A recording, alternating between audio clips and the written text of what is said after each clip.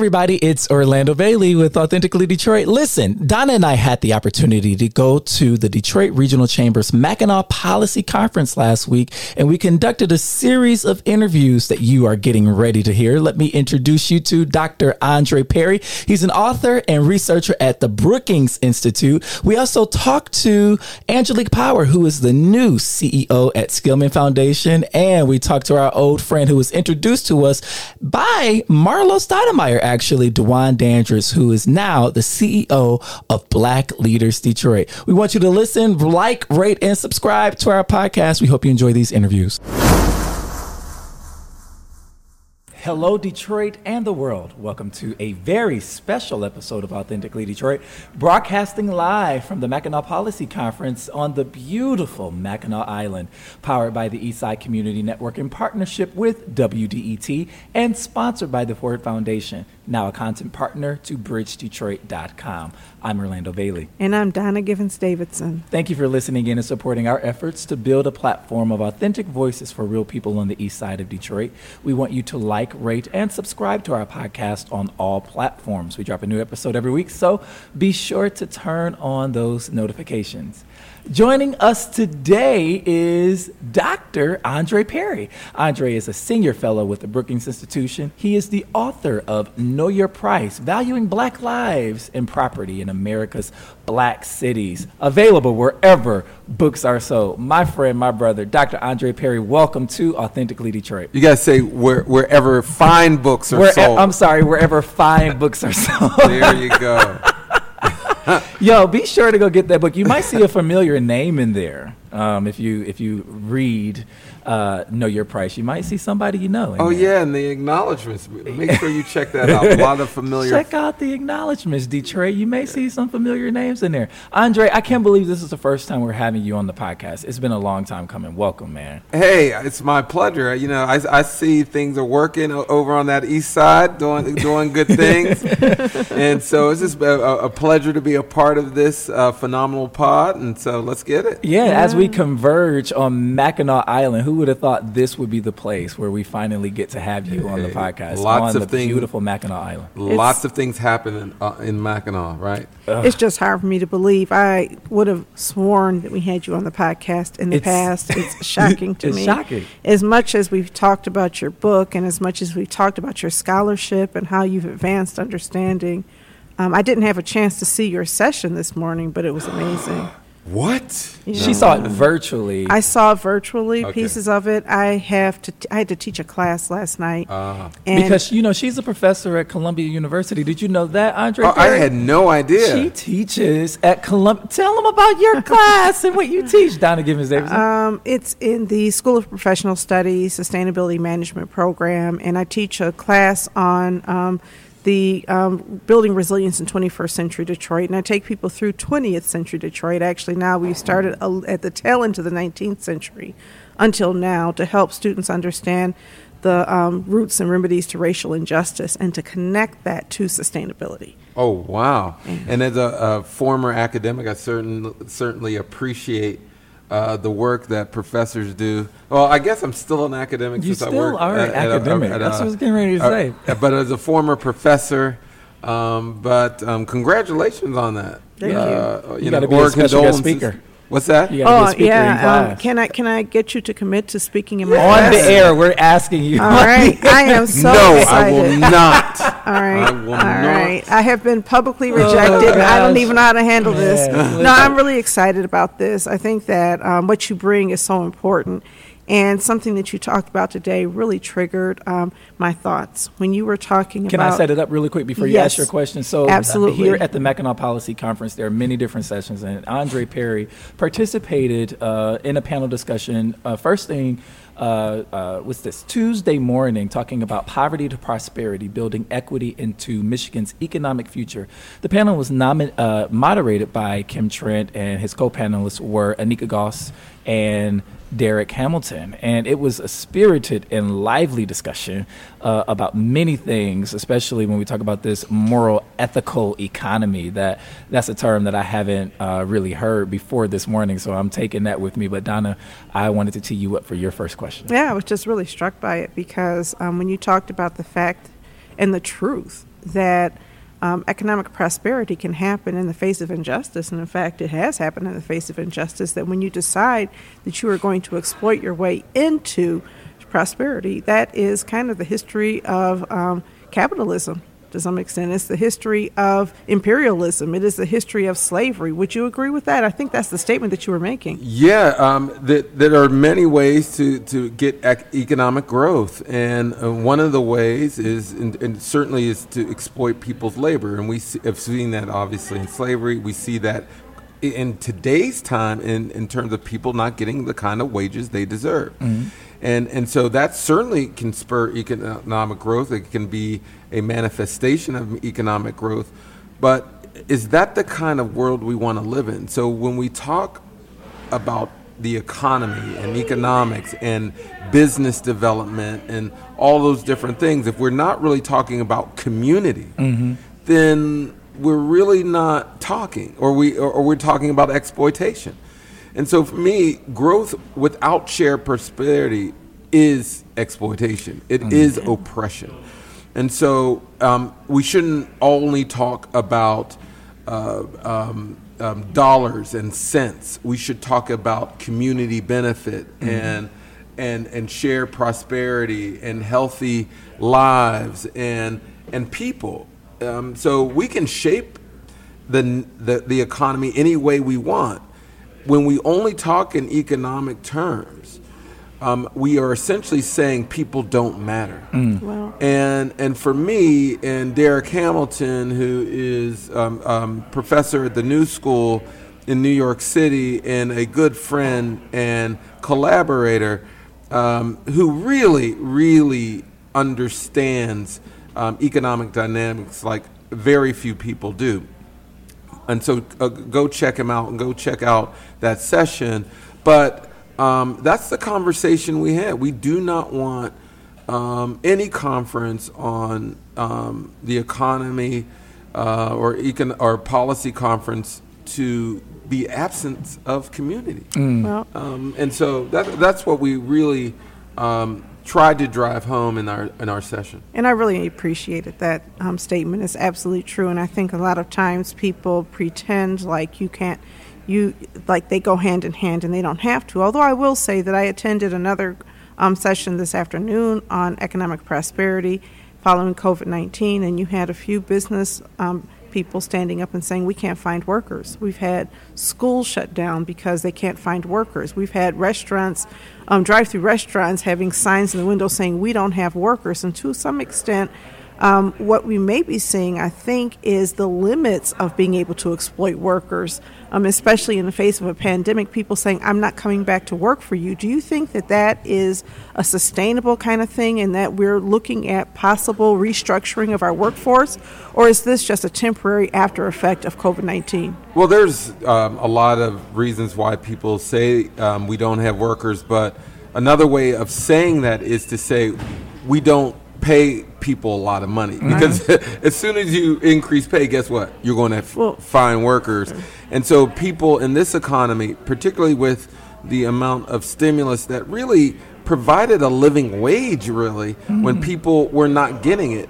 That's so right. A lot of people are essentially sitting out and workers have greater leverage now. So if you don't offer the kind of benefits, the kind of services, the kind of pay, the conditions that someone else can offer, they're not going to come work for you. So when people say that, it's really short on a lot of other areas that a lot of employers don't have this problem. Yeah. It's the employers who want to hire people at the same wages that existed before the pandemic. Well, but we don't have this problem at ECN, right? Right. But we're fully employed. I mean, we have a couple positions that are opening because of our growth. Yeah. But we don't have the issue of being unable to keep employees because employees find value there. On the other hand, as a nonprofit leader, I've never tried to exploit the workforce. And Orlando, please back me up. I don't try to exploit the workforce, right? I try to always think through what workers need. I think honestly, I worked there for 4 years and promoted people and gave people raises and did not receive a single raise myself until 4 years after I started working there, because I wanted to make sure that I was able to retain people. And so that thinking is a different type of thinking than a lot of times what you see in the business sector. However, I'll say that a lot of these shortages predated the pandemic.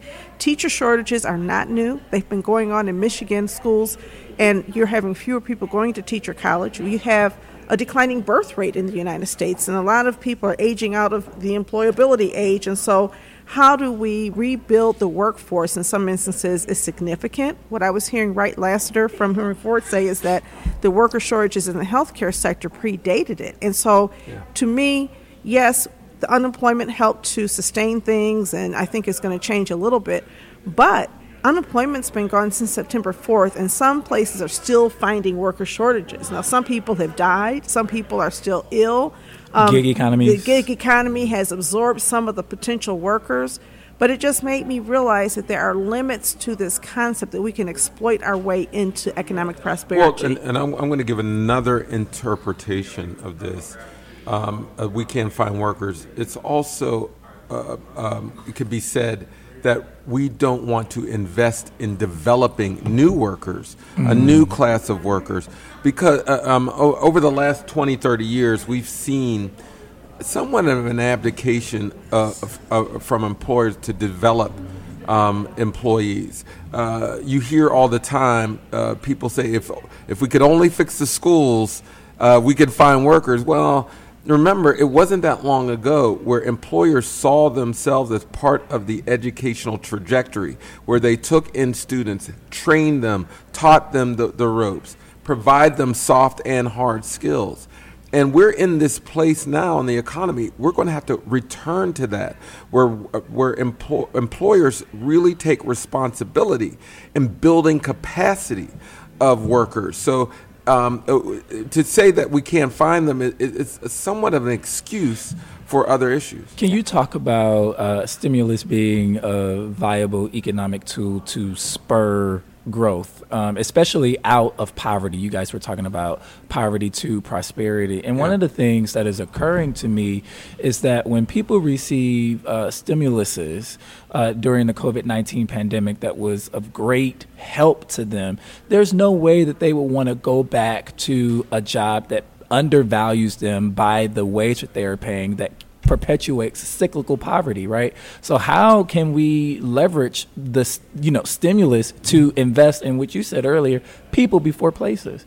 Yeah, one of the questions I receive on the panel is how can we essentially improve conditions on the ground? And I laid out three basic things and then went into depth. The first is we have to invest in people, direct capital to people, cut the check for educational services, training, business services, home, to purchase homes, to start businesses. We got to invest in people first. The second area is often what we do. We invest in place, in brick and mortar, in communities. If you invest in place and not people or above people, you essentially raise property values, and people can't keep pace, and then they are pushed out. Mm-hmm. And so you have to invest in people first, but you do need to invest in place because of housing devaluation, of a lack of overall investment. You see many places without the proper infrastructure. We can't beautify, we can't do all the things in the neighborhoods. So you still have to invest in place, but always remember you got to find ways to invest in people. The third thing is that we must divest from racism, that we must remove the practices and policies that extract wealth from people every single day. I mean, the tax assessment issue in Detroit is a prime example of how we've literally taken money out of people's pockets that could have been used for educational services, for other issues, to go put back into their homes, and other areas. And so those are the three major areas, but we really do need to commit to changing the economy in in a manner that uplifts the values we uphold. If we're saying we're about community, that's what we say. If we say that, then put your money where your mouth is and develop community. One thing I learned in education, I was a long time educator, worked on educational issues, ran schools in New Orleans. And I used to hear this statement all the time. People would say, what's the fastest way to close the achievement gap, the black-white achievement gap? And they were so focused on this number. I said, well, the fastest way is to stop educating white people. That's the fastest way to close the black-white achievement gap, but we will never do that, right? Because that's wrong, right? That's wrong. But we have done in education equally nefarious things. We've fired teachers. We've expelled students. We've done all kind of bad things in the name of closing the achievement gap. The issue is never can we close the gap. It's how do we do it. It's a moral. It's a moral, ethical issue. How do we close? How do we improve? And when we're talking about improving the workforce, are we willing to invest in people and stop saying things like, we can't find the workers? Now, there are some real forces. I just want to be clear. Automation is real. Yeah. Automation. But we actually should be taking advantage of automation. We should be investing in humanness instead of actually asking people to do rote things that we can get a machine to do. Let me jump in and ask this question, because you talk about divesting in racism, right? Yeah. And for me, in America, racism is institutional. So, like, number one, where is the policy audit that we, sort of take with a fine-tooth comb and say this needs to change, this needs to change? But on the flip side, you're talking about building a moral economy. How do we appeal legislatively to the moral compass of the folks that we elect to say this is right? Can I jump in here? Yeah. Because I think we keep on wanting to appeal to people's moral compass. And I think that you guys perhaps are much more optimistic about the moral compass of American people, right? I think that we can embrace, we see a police officer kill somebody and we will acquit them. I think that we've seen injustice happen time and time again. People drive through a neighborhood which is clearly, just disinvested. And there's this mindset of, well, these people need to do a better job or whatever. So somehow our moral compass is not triggered. But one of the things in my class that I'm trying to help students understand is the self-interest in reducing racism.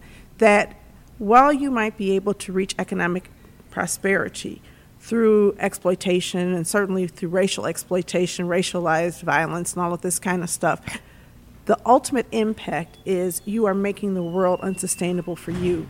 Yeah. 1 out of 3 Americans experienced a climate crisis event this year, and it's only going to get worse. We had flooding in New York caused by a hurricane in New Orleans, 17 inches of rain in Tennessee. We had people who were literally burning or dying of heat stroke in Seattle and forest fires in California. And all of these things are based on us misusing not just people, but also the environment.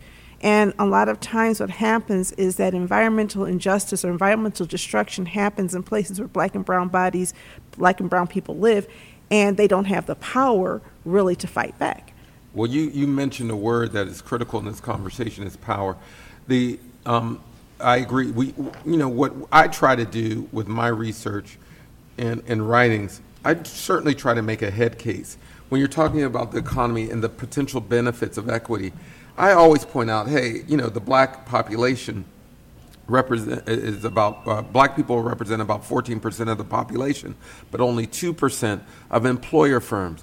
If the percentage of employer firms matched the black population, we would add 800,000 more jobs or businesses to the economy. 800,000, trillions of dollars added to the economy. And I can't cite the numbers right offhand on Detroit. Same thing in Detroit Metro. Now, so you make a head case with those kind of numbers. Sometimes that doesn't work. I also try to make a heart case. I say, hey, actually people are dying. People are losing their homes. They're living a bad quality of life, and we show that we qualify all those things, and sometimes that doesn't work. Right. The other piece to this, if you can't make a head case, you can't make a heart case. This then becomes about power and mobilizing. When people hit the streets in the summer of 2020, we saw change. Yeah. We saw change. So I'm also, clear, absolutely clear that we make the head case, we make the heart case. But at some point, we mobilize people because there are folks who simply don't have that moral compass. We have leaders, obviously. We had a president who could not spell good, really could not. There was no compass. There was no real sense of right and wrong. And so the only way you beat that is to outpower it, to overpower it, to change it. And, in a democracy, that's called voting. That's called organizing. Yeah. It's all those different things. And sometimes that just has to be a part of it. But there is no question people are willing to cut their nose to spite their face every single day in this. Right. The temperatures are rising. We're seeing flooding. We're in New Orleans. You see hurricanes every single year now. Then on top of that, you have all kinds of other economic issues. People don't care. And so then it becomes, are we willing to organize, mobilize, and coalition building, right? And coalition building. Because, for example, I'll give an example. Across the country. Today, coalition building. So today, we heard a great presentation from the mayor of Detroit talking about all of the things that are happening. And one of the things he mentioned is the expansion of the Stellantis plant, formerly Fiat Chrysler. And in talking about that plant, one of the things he talked about was the jobs. And we always talk about jobs. In fact, anytime you want to do harm to the environment, all you have to do is mention jobs and people say, okay, cool, right? And so even as he was talking about that today, the Detroit News reported, and I saw a report from the State Environmental Office, Eagle, pointing out that there are fumes inside of the neighborhood directly behind this plant that are detectable and that are in violation of the state permit. Mm-hmm. Okay? And all of that was understandable. We understand that you're supposed to have a buffer between the industrial operations and also where people live. Residential, there should be a buffer. Right. And we actually removed a buffer, a green buffer, and replaced it with the wall and gave the green buffer to the plant so they could expand in the name of jobs at a parking lot. And so now people are more exposed to environmental damage. Now, on the one hand, that's very harmful, and it's it's racist, to be honest with you. Anytime you can increase pollution, and the way they got away with it is they said, we'll decrease pollution in a neighboring suburb. So they offset the increase in pollution in Detroit, Michigan, by promising to decrease it by 30%, and actually bragged about in the paper today. It's really great to me. And anyway, but here's the part I want to get at. Air moves, okay? You don't just poison the air on Beneteau. Just down the street, you have all of the Grosse Points. And you know what? They care, too. They're saying, wait a minute, we don't want to breathe that nasty air. Or the wellness hub. Well, we have wellness hub right there. But nobody wants to breathe the nasty air. So the issue is, how do Detroiters build coalition with Grosse Pointers so that we can understand that there is one air, one earth, one water. We are all connected. And that's shared interest. We don't always make the connection so that people can understand the economic impact of what they do. If you exploit workers, if you keep on attacking teachers, people will stop going into the teaching profession, and that's going to impact you eventually because your child will not have teachers. We're not doing a great job of, I think, connecting dots and helping people understand. And I always use this analogy, Game of Thrones, and I don't know if you watched it, but if you didn't, it's about all of these kingdoms that are fighting. And while the kingdoms are fighting and trying to establish power every single season, they say winter is coming. Winter is coming. Winter is something that nobody really understands, but it's something that everybody is terrified. And in the last season, one of the guys who is an anti-hero says, you know what? We need to stop fighting each other and fight winter, because if winter comes, we're all dead. And that's what I say about the climate sustainability. If we get to the point where we look at the economics of our region, if we look at everything that we do as contributing either to a sustainable future for us all or destruction of many, we're going to possibly get to a better place faster. Do you think that argument makes any sense? And can you integrate that or reflect on that? The only thing I really will add is we talk a lot about self-interest, obviously, in politics, and that's something we must live with. However, there's a difference between being self-interested and being self-absorbed. When you're self-absorbed, you don't look to tomorrow. You don't make the connections. And people are so self-absorbed, I mean, really self-absorbed, that their self-interest becomes a danger to us all. And so, especially those who are in power. Exactly. Yeah. And so, and that's somewhat a statement about the body politic right now. Absolutely. We have people who really think we are not connected. That if I hurt, if I get something, then it's a hurt to me or to somebody else. That if I give a black person resources, you're taking away from white people. And I'm always saying, look, understand that there is no way we can live in our communities, and this is especially true in the pandemic, when we know if our if our neighbors are sick, we are now vulnerable. We have got to invest in people who don't have the resources to survive. That vulnerability in medically is also true economically. The house will fall down if we have these raging wealth divides. That's really crippling the economy. It's turning us into enemies out of each other. We're in a bad place. However, when we get to conferences like this, we do a lot of cheerleading, which is important to an extent, but there needs to be a lot of healing going on in these conferences. And this is the one thing, and I won't name any names or name them. Because that would defeat the purpose. Go ahead. It's good because when you're in economic development or conversations, it's all about look what we did. Well, look what we did. Look what we did. Yes. And it's like, let's talk about the healing that is absolutely necessary. We can't be that daggone cohesive as a state. You just had a group that's busted for trying to to steal a governor. All right, yeah. Kidnap a governor. Yes. Kidnap a governor. I mean, I don't know how. It can get worse actually. And so let's also unpack the need for healing in a time and truth telling.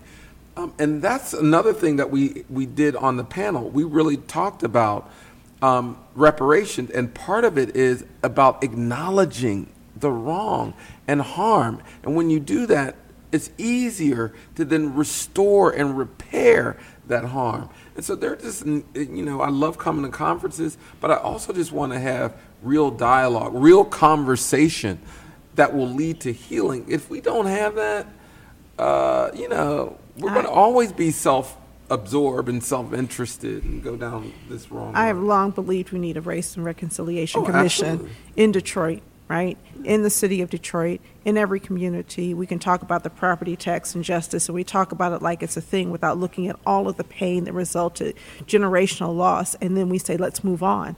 And this is what we do. And you can't just move on. Right. There's brokenness here. You can't have emergency management and just move on.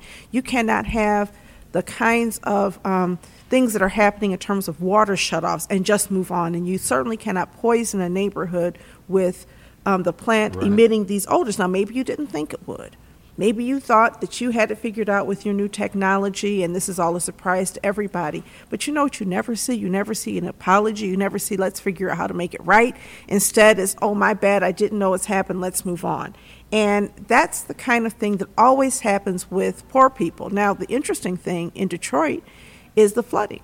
Because this past June, Detroit did not flood as badly in many areas as the Grosse Pointes did. And when the Grosse Points flooded like that, they demanded answers. Nobody's moving on. They've hired the former U.S. Attorney for the Eastern District, Jeff Collins, to investigate what went wrong in the flooding. The head of the Great Lakes Water Authority stepped down because of pressure. Lawsuits are pending. We're not just moving on. And again, that's where that coalition comes in. But I think that you're right about healing. I think healing demands accountability. It sometimes just demands an apology. Oh, yeah. And a willingness to hear from people, how can I make this right? I'm interested in understanding how your work can be used and how you can be deployed, because I know you're working in Detroit, right? Yeah. Detroit Future Cities to assist with that. All right, this is the last question. We got to go. Yeah, what I always try to do, one, I personally apologize for things all the time. I say, I'm sorry. And for all the men out there listening, it's okay to say, I was wrong. I'm sorry. You'd be surprised how much movement you get when you say those words, because when you do, there's an acknowledgement. Okay, now we can actually work together. Yes. And sometimes I'm like, somebody just needs to say, you know what? That was my fault. How can I fix this? How can I be held accountable? How can we move forward together? And what I want to do in Detroit, certainly we're doing a lot. In my book, I have a chapter called Buy Back the Block, and we want to do more of that work in Detroit, where we literally have folks buy back the block and have people and business owners place their businesses in these areas, not just neighborhood-facing businesses, but also regional businesses as well. But I also want a space for healing. That we just don't want insurance companies and the office buildings and things like that. You're taking a lashing, man. Exactly. Sure. Yeah. So what's the space where we can come together? Where's the areas that we can just sit down and talk? And where are the podcast stations where we can hash it up? I mean, we really do need to. When we talk about design and planning, yes, we need to design for a better community, literally. And that includes narrative. That's Absolutely. Exactly right. It includes narrative. So that's what we're going to work on in Detroit. And but hey, every time I come to Detroit, I'll be honest with you, and to Michigan, because the Detroiters are wherever I am in Michigan. There's always some healing for me. I feel good. My spirit is lifted. And, I talk a lot of hard truths, but I leave smiling every time I talk to folks from Detroit. So I just want to continue that same vibe, but do it at a scale where neighborhoods of varying types are smiling, speaking the hard truth, but going, you know what? I feel better about it. We've got to bring you east side. Andre Perry, Senior Fellow with the Brookings Institution, the author of Know Your Price, Valuing Black Lives and Property in America's Black Cities, available wherever fine books are sold. Andre Perry, thank you so much for coming on Authentically Detroit. Thank you for having me. See you next time. All right, joining us on Authentically Detroit today is Dwan Dandridge. Dwan is the president CEO of Black Leaders Detroit. Dwan, welcome back to the podcast. Thanks for having me back. Always a pleasure to be on here hanging out with y'all. I'm surprised you're not wobbling around Mackinac right now. Didn't you ride a bike from Detroit to Mackinac Island?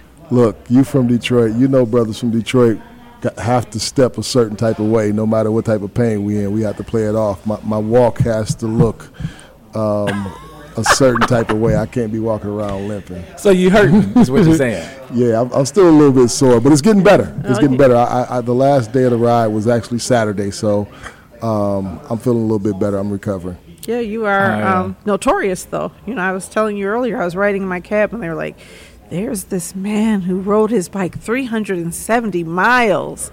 And I said, Dwan Dandridge, that's the man. That's cool. It's like one of the things that happened I think we were leaving Petoskey and riding through kind of downtown Petoskey, and some of the media outlets up north kind of came out and captured the story. And we was riding past, and they were having like an Alzheimer's walk, and it was like, you know, all white community. And this lady saw us riding and saw our van and was like, "Hey, I saw you on the news yesterday. That's a great thing that you're doing. God bless you." So it felt good to see like the coverage and be acknowledged by people. And quite frankly, you need every little ounce of motivation you can get when you get to the end of that ride. I bet you do. Yeah. Remind our listeners about what Black Leaders Detroit is and what it does. We had you on the podcast a while ago with Marlo Stoudemire, and I think we were probably one of the first interviews that you were doing. You were still full-time at another organization before you made the leap, and now look at where it is. But, you know, remind our folks what it is. Yeah, so definitely. I think we were more than an idea. We were an actual organization, but we hadn't done anything yet. So what Black Leaders Detroit is, I describe us as a funding vehicle for black entrepreneurs. We create access to capital for-profits, where our goal is to do a no-interest loan for the for-profit sector and grants for the nonprofit space. But we've been doing grants since last April for-profit and nonprofits alike, and we'll continue to do that until the end of this year. And in January, we're going to actually launch our no-interest loan product for the for-profit side. Well, that's amazing. That's amazing. So we had our extravaganza on Friday, Eastside Extravaganza, and I had the opportunity to award the Best New Restaurant Award to Naya Marshall from Ivy Kitchen. Nice. And you remember how I met Naya? I remember how you met Naya. You want to talk about that? Yeah, so it was during one of our grant cycles, and one of the things that really helped me get through the craziness of 2020, there were two things. One, my grandson, Braden, was born, right? But the other thing was being able to call some of the black entrepreneurs that were facing some really crazy times and tell them that we were going to be giving them a grant.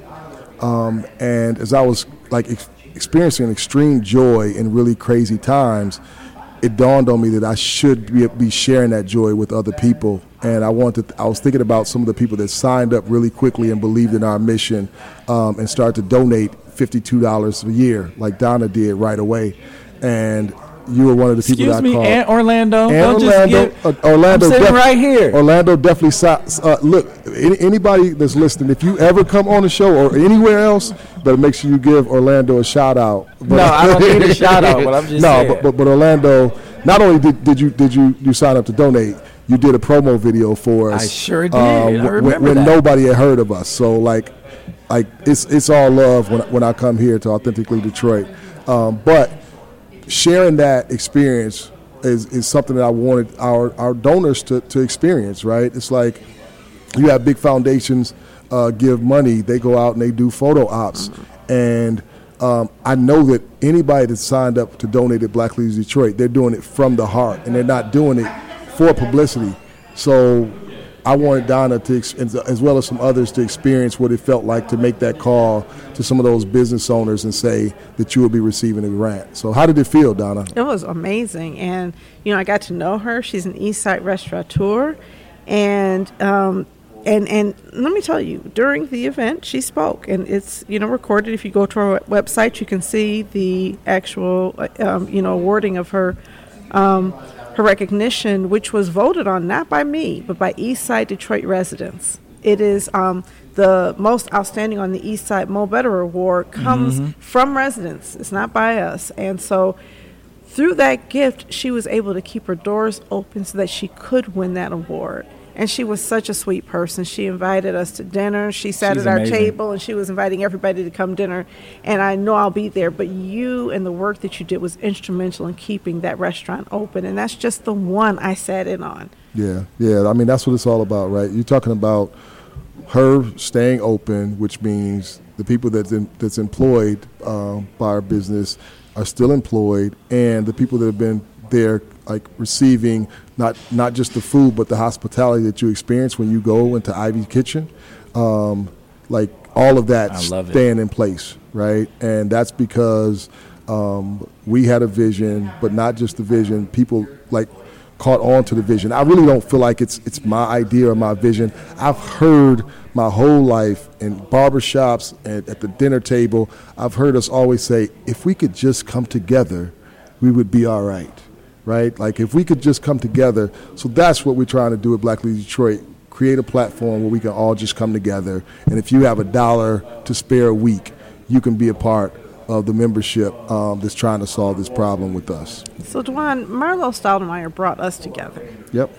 And the first time I met you, we were at the Durfee Innovation Society. And I don't even know that I knew a black man worked for the what's the name of the organization? Life Remodel. Life Remodel. I didn't know a black man worked at Life Remodel. Yep. And, you hear so many things about Life Remodel, quite honestly. And so we're at the table, and Marlo was trying to work with us to talk to the Michigan State Police, and we had the colonel there and had a great conversation, but you kept it real all during the conversation and never moved off of a very real conversation. And then after the fact, when the meeting was over, you brought up Black Leaders Detroit, and I was really, really excited, right? Yeah. But it was really shocking to me because I did not understand that somebody would speak truth to power and also work with Life Remodel. You are kind of an interesting person in your path. Yeah. I mean, it's to me, one of the reasons I went on staff at Life Remodeled was I really wanted to learn how some of the white-led organizations raise so much money and so much momentum so quickly. Right, and I'd say I couldn't have found a better place to land. Like Chris is like the Pied Piper at times when it comes to raising money in certain spaces, and I got a great education. I feel like I had a lot to offer to the organization, especially where they were at the time, being able to help broker a deal and a relationship between the community and Life Remodeled when they were like going through like all the things at Durfee. Chris is like a good friend of mine over time. Like for me, I'm about working with whoever have their sleeves rolled up, right? Like if you have your sleeves rolled up, I'm going to give you the benefit of the doubt and I'm ready to work with you. I spent too much time in barbershops with us talking about all the things that were wrong that plagued our community, and I would ask questions and say, okay, well, what are we going to do about it? And then I'd hear nothing but clippers. Right?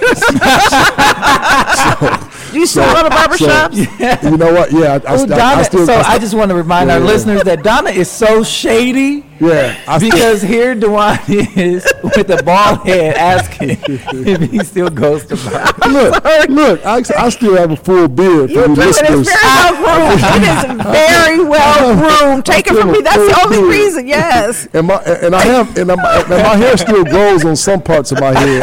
You know what I mean? Oh man, I want to talk to you about the Mackinac experience, right? Right. You know, the cause that you are championing, right? The money that you were trying to raise with biking up here, and the message that you want folks to walk away with concerning Black Leaders Detroit and Black entrepreneurship in Detroit. We're here on Mackinac Island. Right, there are so many folks that we serve, that you serve, that don't have the opportunity to come to this kind of gathering and place where the mayor is your peer and you can walk right up to him, you can walk right up to the governor, and experience this kind of access. How are you carrying, the cause, the mission, with having the opportunity and privilege to actually occupy space up here? Yeah. Well, I think one of the things that Donna experienced, what she just described, and I hope that hopefully it means a lot to me. Like if y'all know that I represent like Detroit in whatever space I'm in, I'm going to always like be authentically myself, right? And authentically Detroit. All right. Ding ding. Where's the bell? I know. But what I would say is, the message that we really want to get out there, what we want people to know about, like the ride, is that, we are willing to do whatever it takes to solve this problem at Black Leaders Detroit, right? Like so the ride was symbolic of that. It's going to be hard as hell, like to really do what we're looking to do, but we're fully committed, like to that level. I think one of the things that we want people to know that are members of the chamber and that are here and they're decision makers is that we know that the reason that we've been on the outside looking in has been intentional. There's systems, structures that are in place that have historically kept us out and currently keep us out, right? But I also have talked to some of the people that are in leadership at some of those organizations, institutions now, and I feel like there's a chance that they have different leadership, right, that may be serious about equity. And we want to extend an invitation to them to come and look at what we're doing, partner with us, submit to our leadership, right? Because obviously if they knew how to solve it, either they didn't want to or they don't know how to, right? Like, we feel like we have part of the solution at Black Leaders Detroit. And, you know, things like the bike ride builds platform, and, you know, platform is powerful. What will happen is we go from extending invitation to one day perform an evaluation, right? So, like, we have lots of big announcements that happen from some of these big companies with billion-dollar announcements, and, you know, we're watching, we're asking questions, we're trying to look behind the curtain and see if there's a real wizard back there that's going to pull off whatever those announcements are. And if they're not, we're going to use our platform to really, you know, tell the truth about what's really going on. Yeah. So Charlie LeDuff published in Deadline Detroit, reporters think they're equals with the 1% at Mackinac, but they're really dancing circus dogs. Well, you know, Charlie's brand of journalism. Yeah, but you know, you came up here and you're not dancing. You're definitely not a circus dog, and you're not dancing. You actually have a different objective, and I wonder if Charlie LeDuff is conscious of the other objective, that you don't want these people to gather in secret, and you're not here to witness and to challenge. So can you talk about maybe some of the conversations you may have had while you were up here with some folks to help them understand where you're coming from? And unpack that submit to Black leadership comment you made in your last spiel. Yes. Yeah. So Orlando, if y'all hear Orlando say that, he already said he's gonna give me credit for it because he's gonna jack it from me. But I mean, it's the truth, right? So, like, I want people to use it and embrace it, right? It's like, there's no shame in saying if you are an ally, right? Like, ally by like definition is I assume that you're not coming to run the show, right? I assume that you're coming to assist, right? But too often when we have allies, and especially if they come from the white community, white men in particular, they assume the position of head and leadership, right? And that's not what an ally normally does. Like, you come in, you make a commitment, and then you look for instruction, right? And we should be in the seat of giving instructions, right? Not like following somebody else's leadership on something that we've fully committed to, and we have the most to gain or lose, right? So that's kind of like what I mean when I say submit, like, our allies should submit to Black leadership. Yeah. Have you ever told them that? Well, have I ever told him that? Well, absolutely.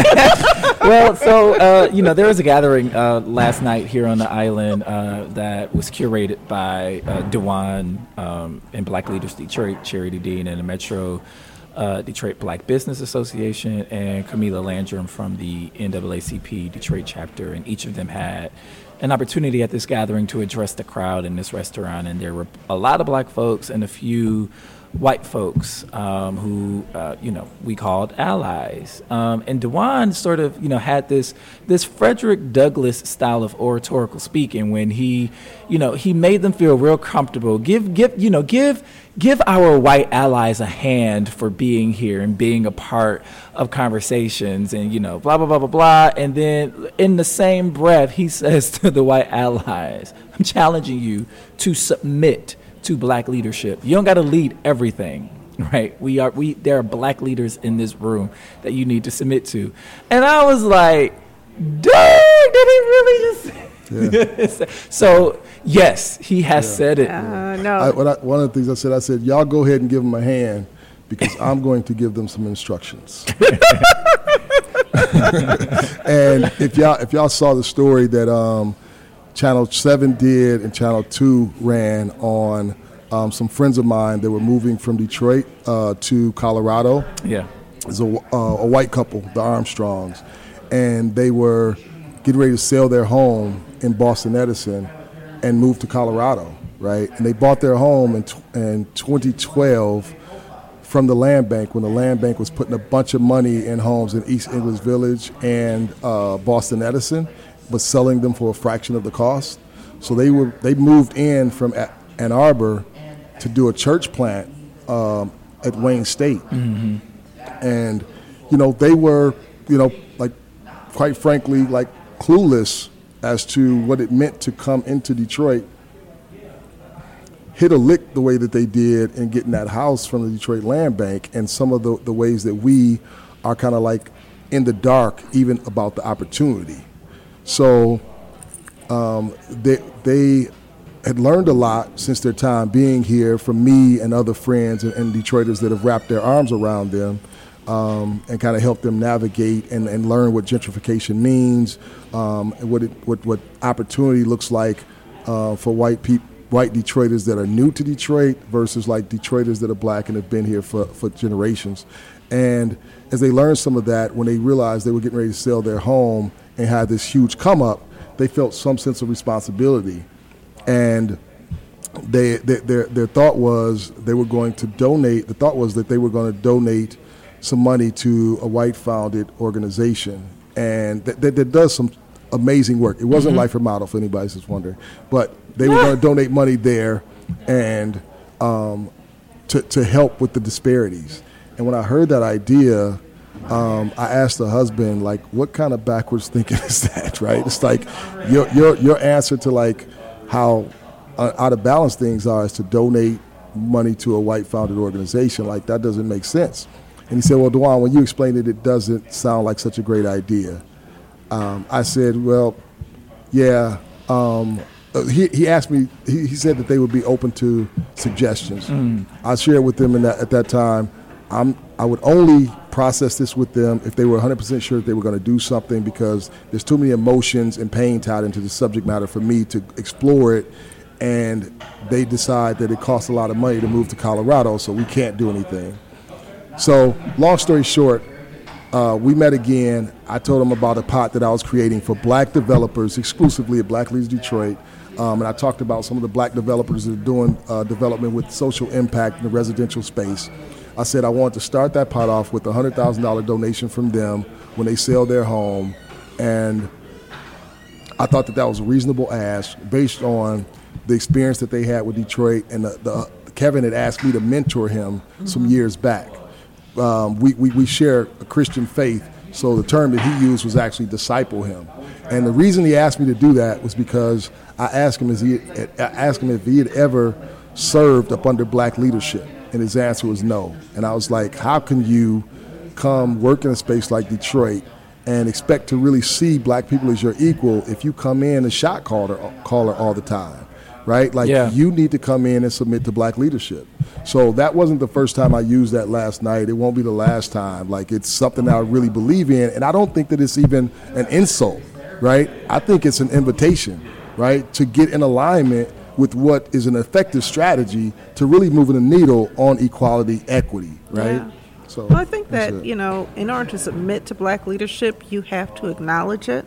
Mm-hmm. You have to really believe that the people you are submitting to have capacities that you don't, knowledge that you don't, values that you don't, and you also have to understand that people have the right to self-determination. And so you almost have to disciple some people to get them to the point where they are able to submit to your leadership, don't you? Agreed, 100%, right? So I think that as much as, I issue challenge, I issue the same type of challenge to myself, right? So, like, I'm patient with people that just don't know, right? So if people do things or operate out of ignorance and do something offensive, like, I don't believe in having a conversation with myself at night saying, man, I wish I would have said this or I say that. I address it in real time, right? So I always address it, but I have a practice that I call putting the perspective in the corner versus putting the person in the corner, right? Because if I put your perspective in the corner, you're less likely to have to feel like you have to defend it. If I say, hey, like, this is what you said, this is what you did, and this is what I heard, and this is how it impacts me, then you can say, hey, that wasn't my intention. But if you say that that's exactly what I meant, then we're having a different conversation, right? But I think that, like having some grace, some patience, but not like removing high expectation from our white allies or just our white peers in general, right? But I think that if we want to lead, nobody wants to learn from a teacher that's just going to badger you for what you don't know, what you haven't learned, or your ignorances. But the teacher that's going to like lovingly correct you and give you the information, rehearse it with you, set you up in a good learning environment, that's somebody that people are willing to learn from. So that's the posture that I try to take. But I am direct and blunt, you know what I mean? So, well, I think that Authentically Detroit's listenership has at least as many white people as black people who are willing to hear and understand and really want to understand, justice. That's huge. And I, and you are a person, I really admire this about you. You have such an optimistic view of humans that you really think that people want to do good in a lot of instances, and the problem is sometimes they just don't know how. And when you have that view, then you sort of are willing to invest the time and effort to help, move people there, because a lot of times we'll sit back and we'll be in the same room watching them take over and leave, and then we'll have our after conversation, right? And when you have that conversation there, it's also a show of respect. Mm-hmm. It's a show of self-respect. Yes. But it's also a show of respecting the people there to be able to hear you and receive your message with integrity. Yeah. But I thank you for your courage. I think that from the time that I met you, like I said, you were kind of a surprise because I'm a truth teller. But I'm here, and I'd never been to Life Remodel, so I didn't know what to expect. Right. Honestly, I was like, all I'd heard was rumors. I had listened to people. I served on a panel where somebody was really just going in on how the Durfee middle school was given and all of the other stuff that was taken. And I remember my daughter said, have you ever been there? And I said, no. She said, maybe you should go there before you judge. I was like, whatever. But I went in, and a lot of stuff was happening, and then I met you, and it's been a real treat to get to know you. I just wish, honestly, that Marlo was here to have this conversation, to see the matriculation and to really see you doing your thing. But then I also say that Marlo is here in our hearts and in our spirits. Yeah. Funny thing is, we had the Stoudemire Wellness Hub, and the logo is green and white. And somebody said, Cass Tech. And I was like, I didn't mean for it to be Cass Tech. And I said, yeah, but Marlo did. This is true. Yeah, so, no doubt. DeJuan, how can people get involved with Black Leaders Detroit and, give $52 a year and, or pledge even more? Yes, so you can go to blackleadersdetroit.org and you can sign up. Click the donate button and you can sign up to donate $1 a week. We have a $4.33 option per month, or the $52 one-time donation, and then we'd call you back on the date that you signed up the following year to make sure you sign up again. But as Orlando mentioned there, we have another button for people. That's my favorite button for people that are just like, $52 a year is not enough for me. I really want to make a generous donation. Click that button and customize your gift and become one of the members that's really looking to solve the problem. Like, we want everybody to know that we view you as the hero, right? Like, there are other people that make announcements and like cut big checks, but we feel like the sacrifice that you make and sign up to donate $1 a week is just as valuable. There's a proverb, a biblical proverb where Jesus was teaching and talked about the lady that gave 2 denarii, right? Gave as much as, or gave even more than the wealthy when they gave a lot, right? Because she had less to give from. And that's the way we view it, and that's who we see as the heroes, the people that will sign up and donate $1 a week. All right. DeJuan Dandridge, Can I ask you a question real quickly? Can Definitely. you give us an estimate or some sense of how much money you've generated through Black Leaders Detroit since you've been founded? So since April of last year, we've donated, and mind you, all of 2020, we operated with a volunteer team, a volunteer board, right? I came on part-time in September, but in 2020, we gave away $218,700 to Black businesses and nonprofits combined, right?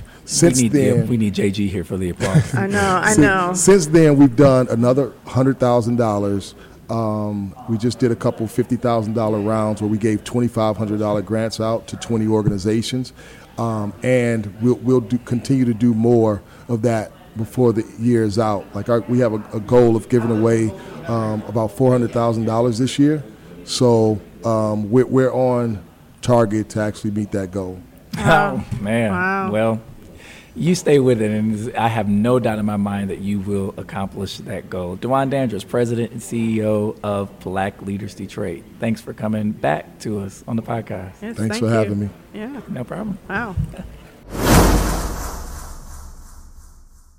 Hello, Detroit and the world. Welcome to a very special episode of Authentically Detroit, broadcasting live from the Mackinac Policy Conference on the beautiful Mackinac Island, powered by the Eastside Community Network in partnership with WDET and sponsored by the Ford Foundation, now a content partner to BridgeDetroit.com. I'm Orlando Bailey. And I'm Donna Givens Davidson. Thank you for listening. There is a fly I see it. trying to land on my face while I'm delivering the intro. This is really authentic. Thank you for listening in and supporting our efforts to build a platform of authentic voices for real. I will not be Vice President Pence in this interview. I'm just going to go ahead and say that. I will not let a fly rest on me, right?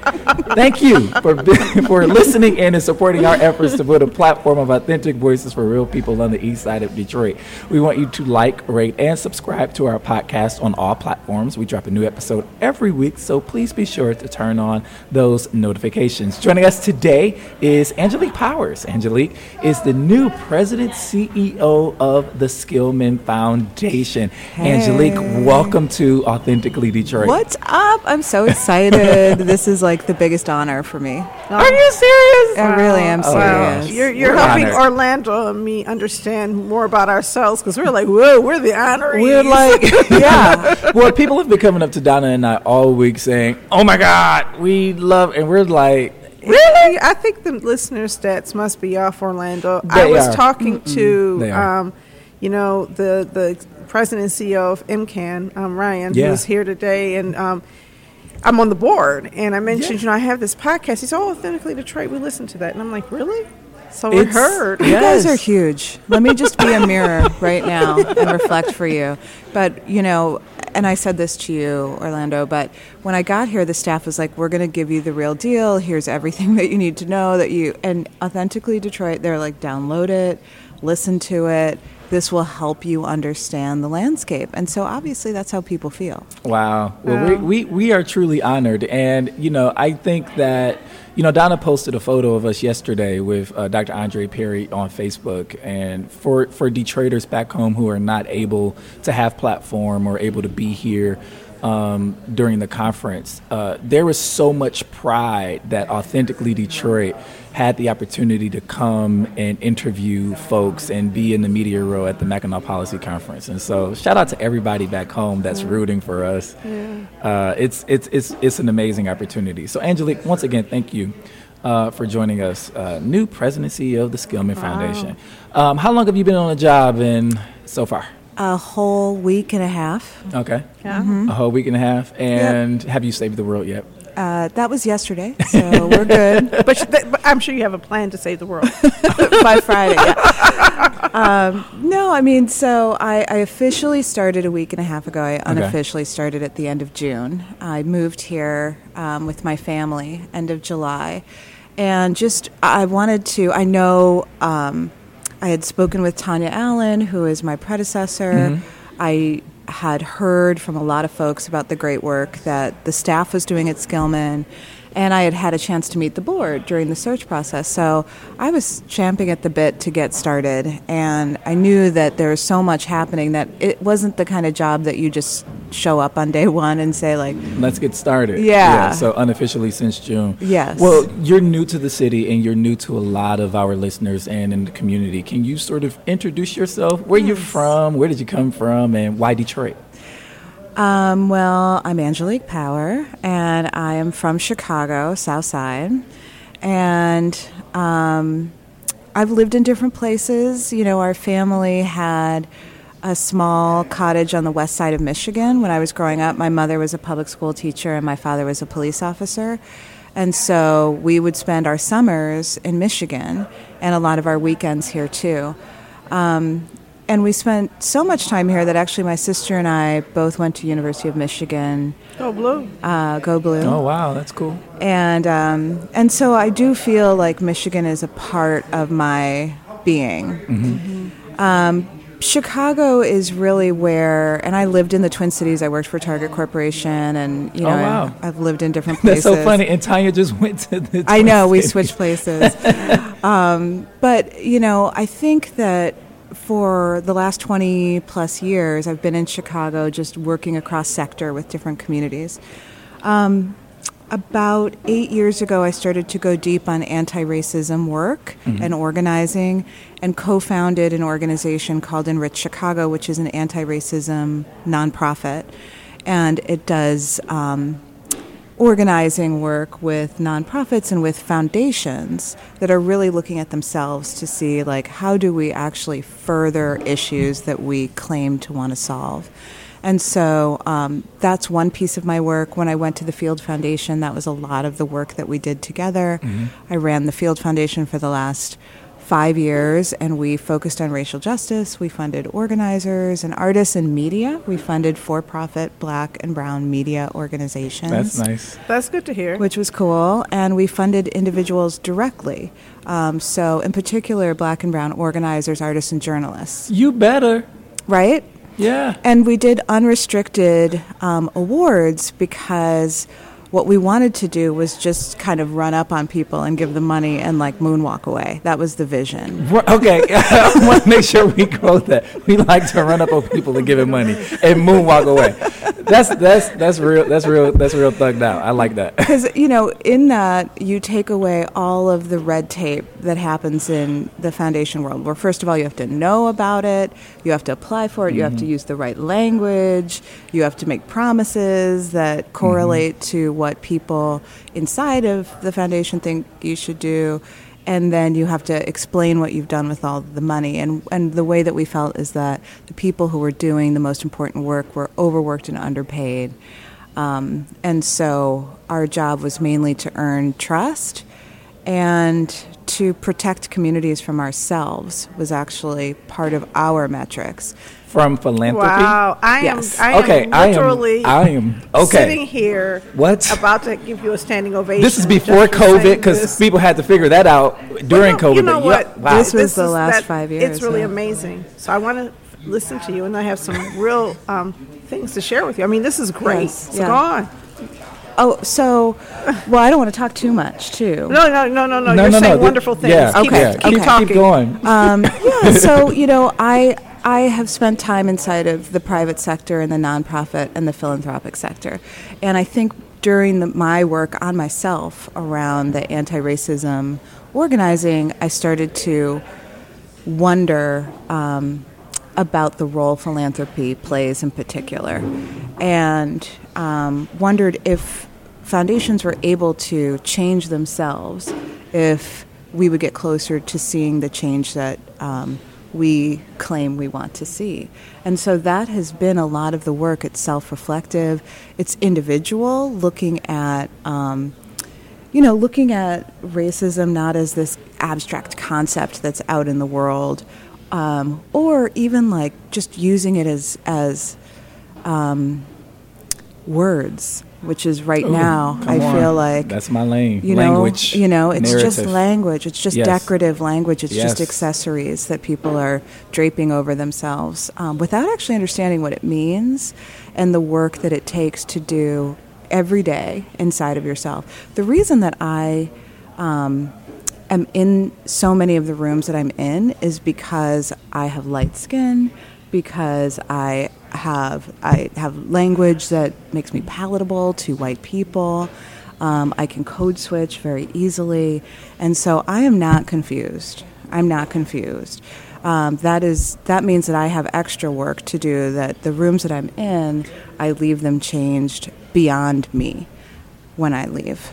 So owning She your dropped the privilege. mic on us. It's so important that we all own our privilege. I always look at privilege as being on a continuum. Yeah. And I can speak for myself. I can even speak for Black people who have spoken to me and shared some things with me. But it's so important that we create frameworks for people to speak for themselves because we have privilege. And the challenge is when you even have good intentions, controlling the narrative and controlling the process and controlling the solutions, that I found foundations. Now, there are a lot of foundations that have really moved back from that, and I want to acknowledge many foundations that have moved back from that. A lot of foundations for a period of time seemed like they had come up with, they would meet with researchers, come up with great ideas, decide this is the problem, and then find out who wanted to get a grant to solve the problem they had to find. That's right.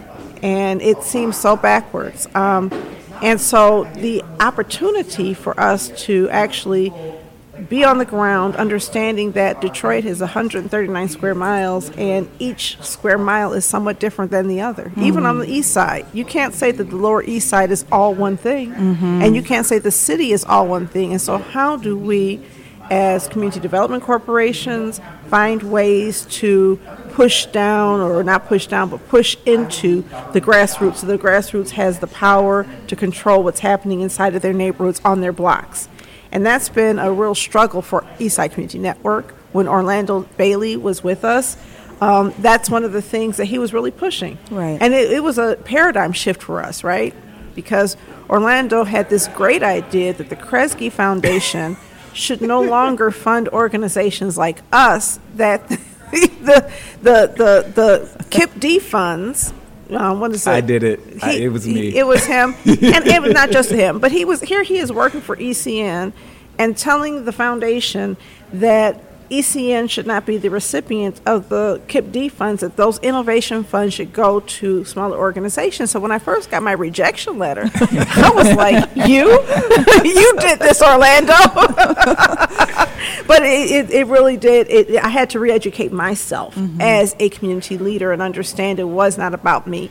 That if my job in my mind is to make the neighborhood organizations in my community stronger, to help those people who are in the community doing the work on the ground have the resources and knowledge and access they need to realize their dreams. Yes. And I think but we also had foundations that gave us the freedom to do that. And that means that we can't be real prescriptive in our work, right? And that you can't be real prescriptive in your work if you're really going to help facilitate that. And so I'm overjoyed to hear this position that the Skillman Foundation will be among a group of funders. Ford Foundation has been a real innovator in that. Kresge Foundation, again, Orlando convinced them to stop funding us for the innovating for in Detroit. But Kresge and Ford formed a cohort of operating support. They have given us plenty of money. Absolutely. And I am not complaining. It is absolutely right that we had to get out of the way of block clubs and neighborhood organizations and let those people lead and understand our role. And so we've been very fortunate to have foundations step up and support that role. And it's probably a bigger role than if we were doing the KIP D projects. It is. You know, being a leader of leaders is so much more influential than being a leader of followers. And that's really the transition our organization has had to make. And I think that Orlando and I were able to find like mind around that. I'm teasing him, but I actually agreed with him to find like mind around that. And there's this growing movement among funders. And so again, how do you see changing how Skillman is doing things? One thing that I started working at Warren Connor in 1993. My first grant that I got from Warren Connor was from the Skillman Foundation. Really? Yes. I had this idea. I wrote it up, and Skillman said, hey, this looks kind of good, and funded us, right? And we got a 3-year grant. It was really cool.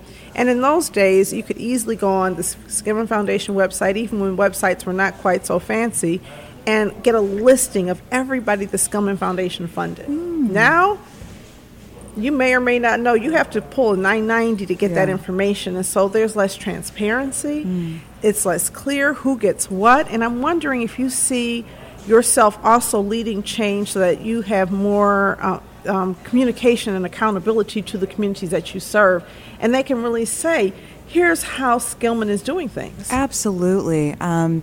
Well, first of all, let me say that the reason that I even left Chicago, left field where I was not going to leave for any old thing or any old organization. And there were a lot of other opportunities that came my way. Skillman is a really important foundation and functions in an interesting space. And so I was honored to come and follow in Tanya Allen's and Carol Goss's footsteps. I think that all of the work, though, begins with a look inside. And so one of the things that we have already started to do with the program team is to talk about the grants. Where have they gone? And sort of mapping them in terms of race, in terms of size, in terms of neighborhood, that transparency, just so that we have a better sense of what we have been up to in the last few years. And I think that it's going to be a good news story, but that's the transparency that we need to understand so that we can talk about it with other people. And then we can also map where we haven't been. I also think that a look at operations when you talk about racial justice work, that means, some of it is banal, to be quite honest with you. It means showing up every day to look at every policy and every practice and ask yourself, where are the power lines? Where is the money going? Who's making the decisions? And our default in most spaces is to make plans and do them on our own. But we want to, just like the process that you all went through, it's like the folks that are the recipients of the grant money should be the designers of the strategies and the metrics and the direction that it goes in. And so I think a part of what we really want to do is to check ourselves and be checked and say, are we doing this right? Could we do this better? We can't answer that question, or else we'd say, oh yeah, we're doing great. So a big part of what I'm planning on doing for the next year is spending time talking to people, and I need you all to tell me who I need to be talking to. We love to do that. Okay, good. But I want to do that in particular, and I think what's really interesting about Detroit, and one of the reasons why I wanted to come here, is because this is a black city. And this is a young city, too. The median age in Detroit is 34. Yeah. And while the rest of the country is starting to think about equitable recovery and what does it look like to rebuild in a different way, Detroiters have been working on this for a long time.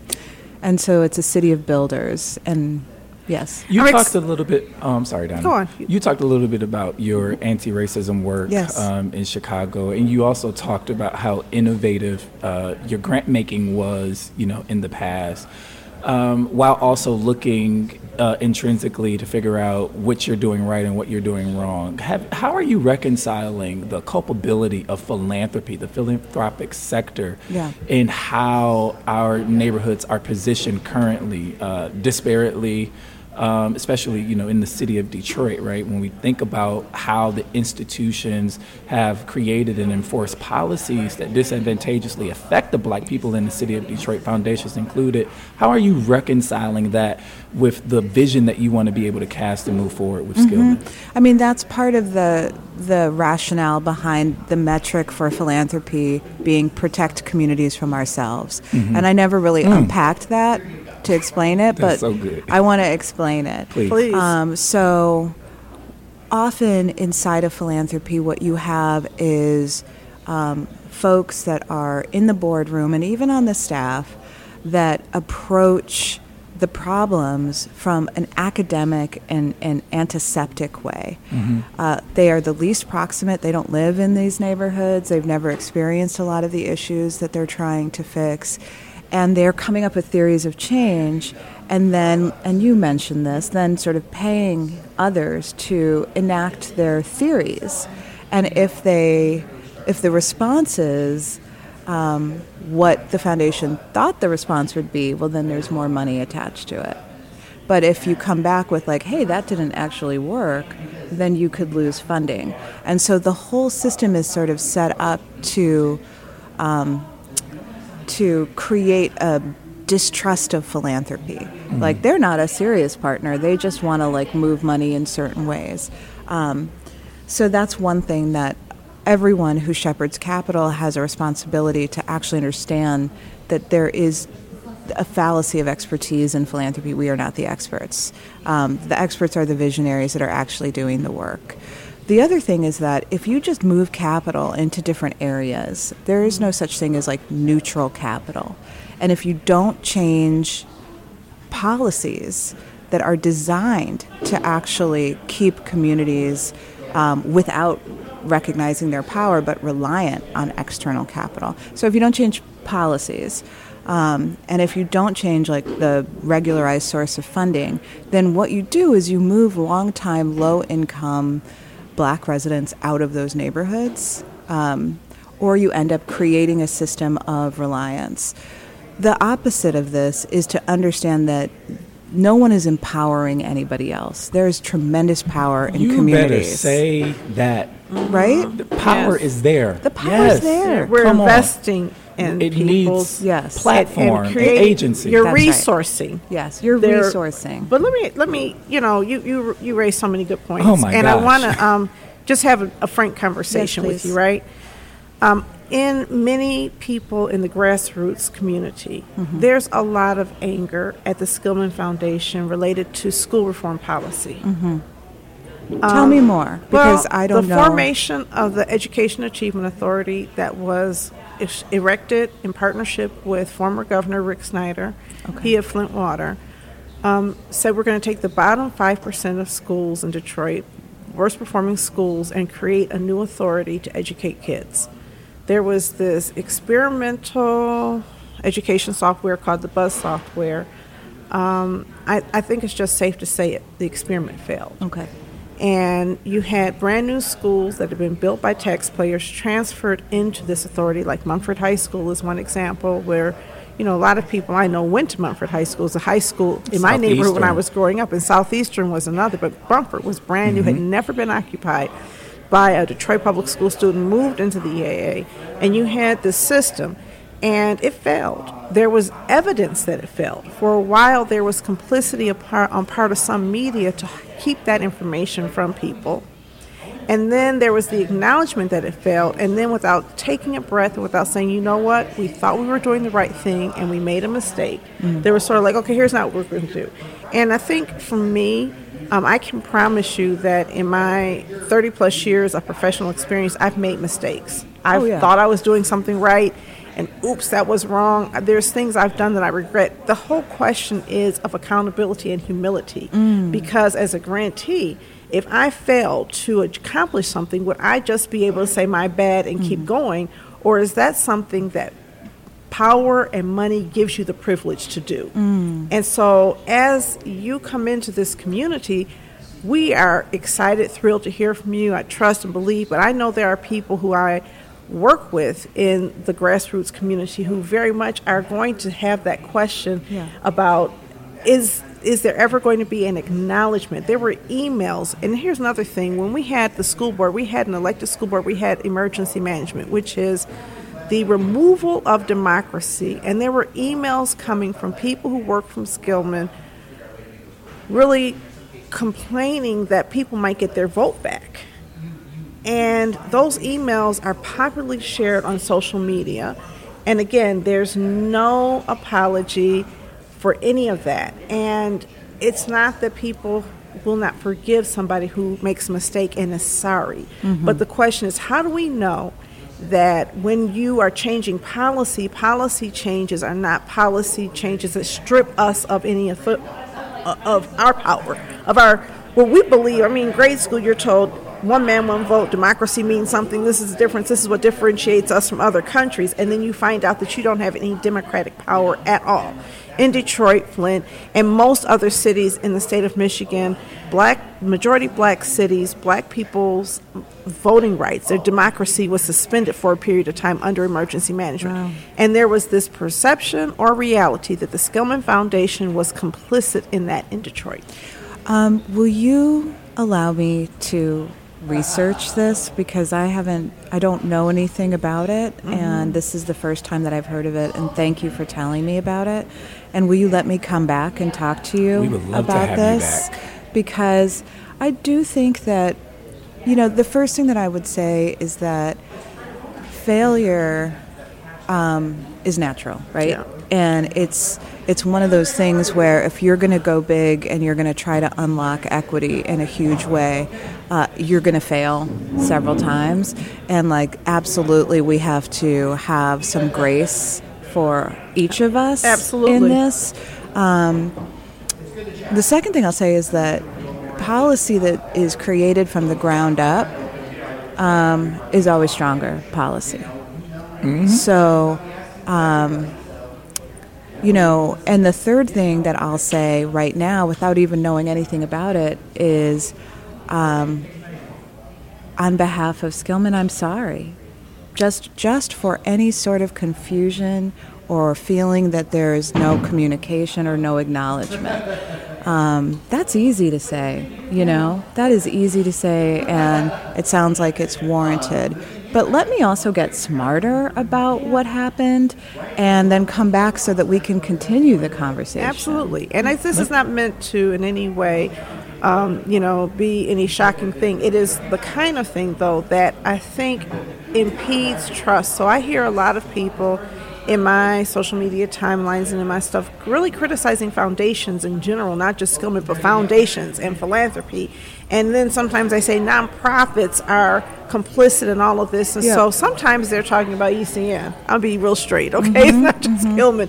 Sometimes they're talking about our organization and other organizations where there's this perception that people who have had certain types of privilege have misused that privilege and have done things to harm us. Right. Right, exactly. That's not just a perception, that's an earned reality. Yeah. And I know this, we funded organizers in Chicago, and we were friends with organizers, and direct actions that were happening, often we were part of, running direct actions. And so I know the hypocrisy that can be found in philanthropy. I know the vitriol against the nonprofit industrial complex. Yeah. Right? You named it. And all of that is real. I consider myself an organizer. I consider myself an organizer in philanthropy. And so I think that it's really important to listen and to acknowledge and to figure it out collectively. So that's a part of it. There's part of me that's like, how can I come into Detroit where Detroiters will give you a side eye and be like, you're not from not all Detroiters. Not all Detroiters. Not all Detroiters. Yeah. In fact, not most Detroiters. You don't think so? We're very welcoming yes. here. We're very welcoming, and especially with how you are choosing to enter. I think that the side eyes won't be as popular. I want to switch gears for a minute. Can I just say real quickly though about that? People are really excited about you being here. And your reputation precedes you, and so when I told people we were sitting down, they're like, Angelique Powers, oh my goodness. People have really wanted to meet you. I think that you are going to be loved in this community because of your reputation, also because of everything you just said. It's empowering just hearing you say, this is how I want to use my role at the Skillman Foundation to help, empower people. That's really... I want to switch gears for a minute. We got about 3 minutes left, and some news. Skillman Foundation conducted a poll through Lake Research Partners. This was about cool. Michiganders being willing to pay. For Tell us what's going on and how that happened. So. The coolest thing, and I know we have 3 minutes, so I'm going to make this super fast, but the coolest thing about this poll is that we have, for the last 18 months, all of us have witnessed the collective trauma that this time has imposed, not just on our children and youth, but on ourselves. And so during the summer, Skillman linked arms with Michigan's Children, as well as Lake Partners Research, which is a national research public opinion poll, just to find out, what do Michiganders in rural and urban, across racial and ethnic lines, across parties, what do they think are the most important things? And and are they willing to put their money where their mouth is if there is an interest in investing in children? And the results were pretty shocking. And so 62% of Michiganders said that we need to invest in children in their mental health, in training programs, in wraparound services, in supporting teachers, a slew of things. And they said they would be willing to have an increase in their taxes to support it. Wow. And so that to me is just pretty surprising. It's also laying the groundwork for some sort of policy advocacy or Yes, so this System type of change. information then gets handed to folks that are working on advocacy, Yeah. and they can run with it. And there's a millage campaign right now, right? For Wayne County to have a youth development or youth services millage. There was a millage in the past that did not make it to the ballot. And so I don't think that there's quite a direct line plan to take this information and turn it into a millage yet. But there is an organization called Launch Michigan. Are you familiar with Launch? Which is like parents and administrators and civic leaders and business folks.